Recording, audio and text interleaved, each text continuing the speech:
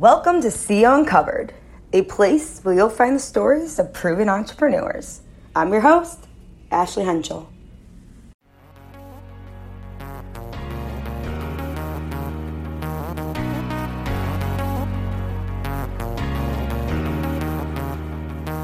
Welcome to CEO Uncovered.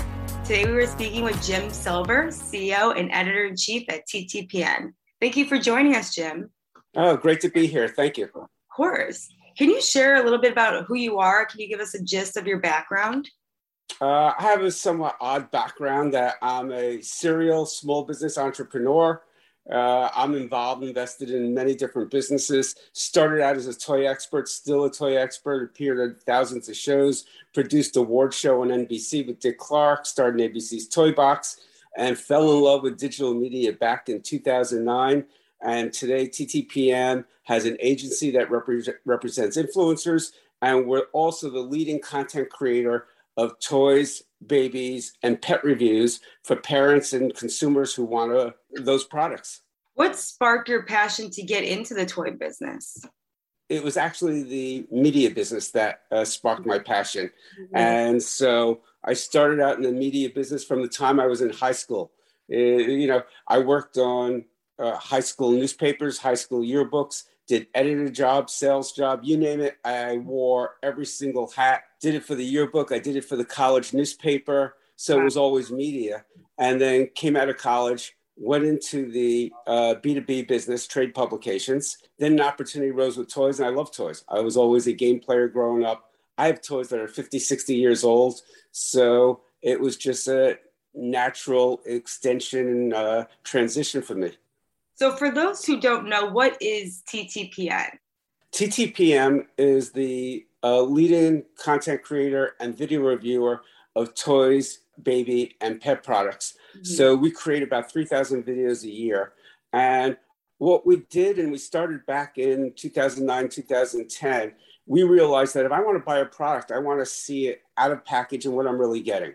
Mm-hmm. So often parents buy toys and they get it for their kid, and that worst feeling, they buy a toy, child plays with it for 10 minutes, they put it aside like, that's not what I expected. So we wanted to show consumers exactly what you were getting, the good and the bad.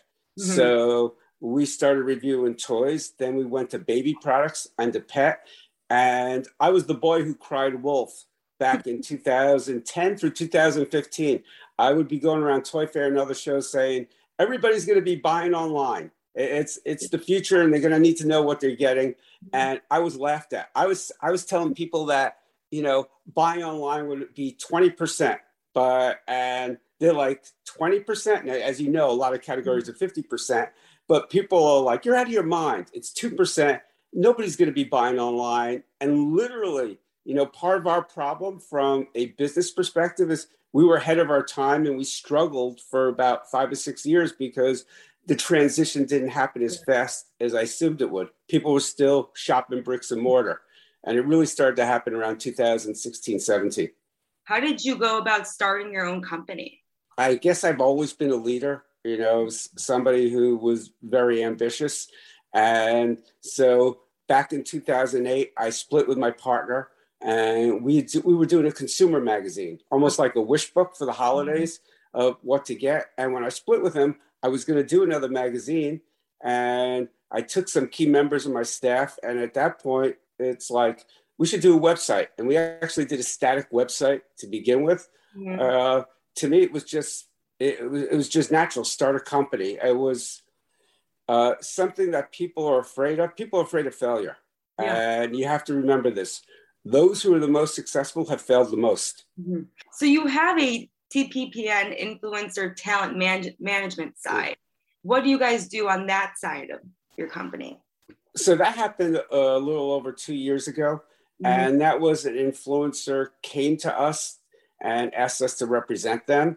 And so I thought about it and said, okay, we're experts in digital media. Mm-hmm. And in terms of the business aspect of it. So why not? Disney, Nickelodeon, they represent content that is created by other third parties, and they do the licensing and run the business. So how's this different in the digital/social space than what Disney and Nickelodeon does in the television space? You're representing somebody else's content. So we took them on. We know the family-friendly space. A month later, we took on another very large one. And next thing you know, we're sitting here two years later as the leader in family-friendly influencers with over 50 family-friendly influencers in our portfolio. It's a space that we understand. And, we tell the content creators, you worry about the content, let us handle the business end. How do you build such a great trust with these big brand names? I think part of it is reputation through the years. It's so, I'm like, there's a lot of people call me the old man in social media, but if you stay modern, if you stay cutting edge, if you follow what's going on, your years of experience, if you treated people well in business, that comes back and benefits you in terms of networking and having relationships and having trust. Yeah, I've been working with Mattel, Hasbro. I've been working with the studios, all of them for 30 years. And they know to trust us. So there's already a relationship from other deals and other businesses of trust. And it's just taking that trust and put it into a new bucket or a new business, so to speak. Can you share the importance of social media in the terms of your business? Well, we're all about digital and social media. That's where it's happening. YouTube started to take over about 7-8 years ago. You had Snapchat. You had MySpace, which was really early Facebook, and now TikTok. Even have Instagram. Even smaller ones like Likey. It's such an important part and really influences purchases. It's the easiest, most cost-effective way for manufacturers or for people to get their message across to others. So it's with the dilution of TV, television advertising still works, but how many people are watching commercials? I got TiVo in 2000. I haven't watched a commercial since. I now use a regular DVR. I don't watch commercials. Kids are watching on demand. Today's parent is a digital parent. They grow up, they receive the content differently. They've cut the cord. They don't have house phones. So the way to reach them with your message about your product is very different than even 5 years ago. Which platforms do you use that you see the most outreach when you're posting? Well, there's different effectiveness of different platforms. YouTube is still long form platform, is more of entertainment, more shows, although they're going after the shorter platform with YouTube Shorts, and they're being quite aggressive there. TikTok is for the generation who has a shorter attention span and wants to get things in 15 seconds, although now it can be longer. And I happen to love TikTok. One of the jokes is every day I go into a TikTok black hole for at least an hour. And the algorithm is so strong and knows what you love. And, I have associates of mine at work who are half my age, and we look at each other TikToks, and it's like watching a different program. It's like flipping from Disney Channel to ESPN to HGTV to the Sci-Fi Channel. When you compare different phones or different mobile devices, it's so different depending on who you are. And so for that reason, it's addicting. Instagram is better for parents. And Instagram has certain features, like in the story features of the swipe up and the swipe up to a website or an opportunity to purchase, which is really effective. So it's funny when people come into us and say, okay, we want to advertise to, my first question is, who's your demographic? What age are you trying to reach? It's not a one size fits all answer. You have to understand each platform is different, and the type of content that works in each platform is quite different. I want to shift over a little into advice and ask you, what are some skills that you think are most important for a new CEO or entrepreneur to have to be successful? I think the most important skill that's not taught, and I've done this in a lot of lectures, is most people don't have sales skills. And when I tell people they have to have sales skills, it used to be, oh, I'm not going to be selling anything. No, you're selling yourself and you're selling your ideas every single day. Yeah. So if what I'm selling to my staff that I'm a leader and they need to follow me. When I'm trying to do a deal with somebody, I'm selling that. Teachers have to sell learning to kids every day. And they're better teachers than others because they're better selling that algebra is important, that math is important. And people don't realize that whether it be a job interview, whether it be a relationship, whether it be a business deal, whether it be motivating your staff, you're selling ideas and you're selling thoughts. And people don't realize that. They don't consider that or think of that as selling, but you're always selling. And it just might be an idea. And I think everybody should have sales courses. Again, not to necessarily sell a product, but learn how to sell yourself and how to sell your ideas. What do you look for when hiring for a position within your company? It really depends on the position in the company. Mm-hmm. It is so when I hire a web developer, I'm not looking for social skills.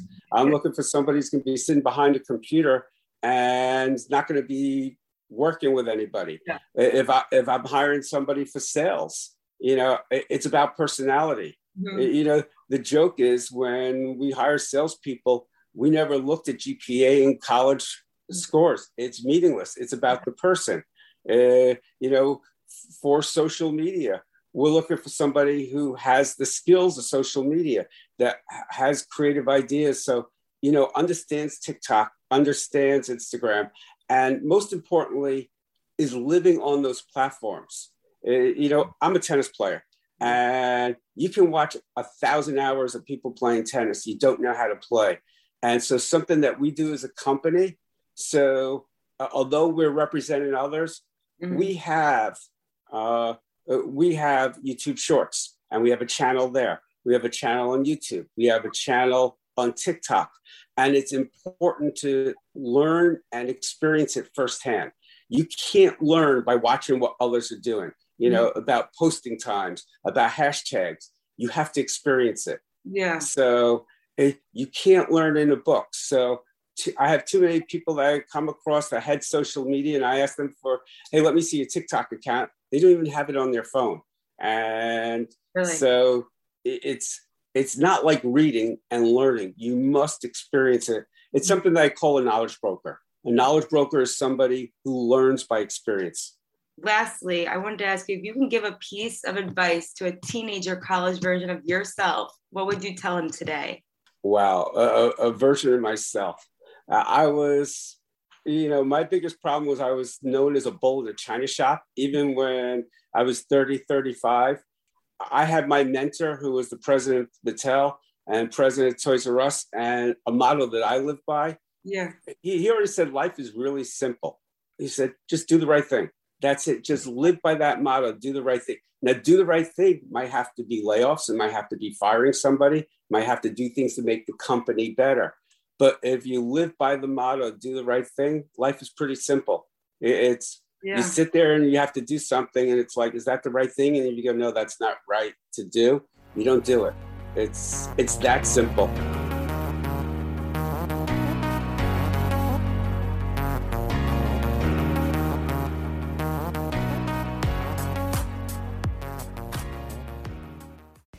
Thanks for listening to See Uncovered. You can check out more at www.createeveryopportunity.org.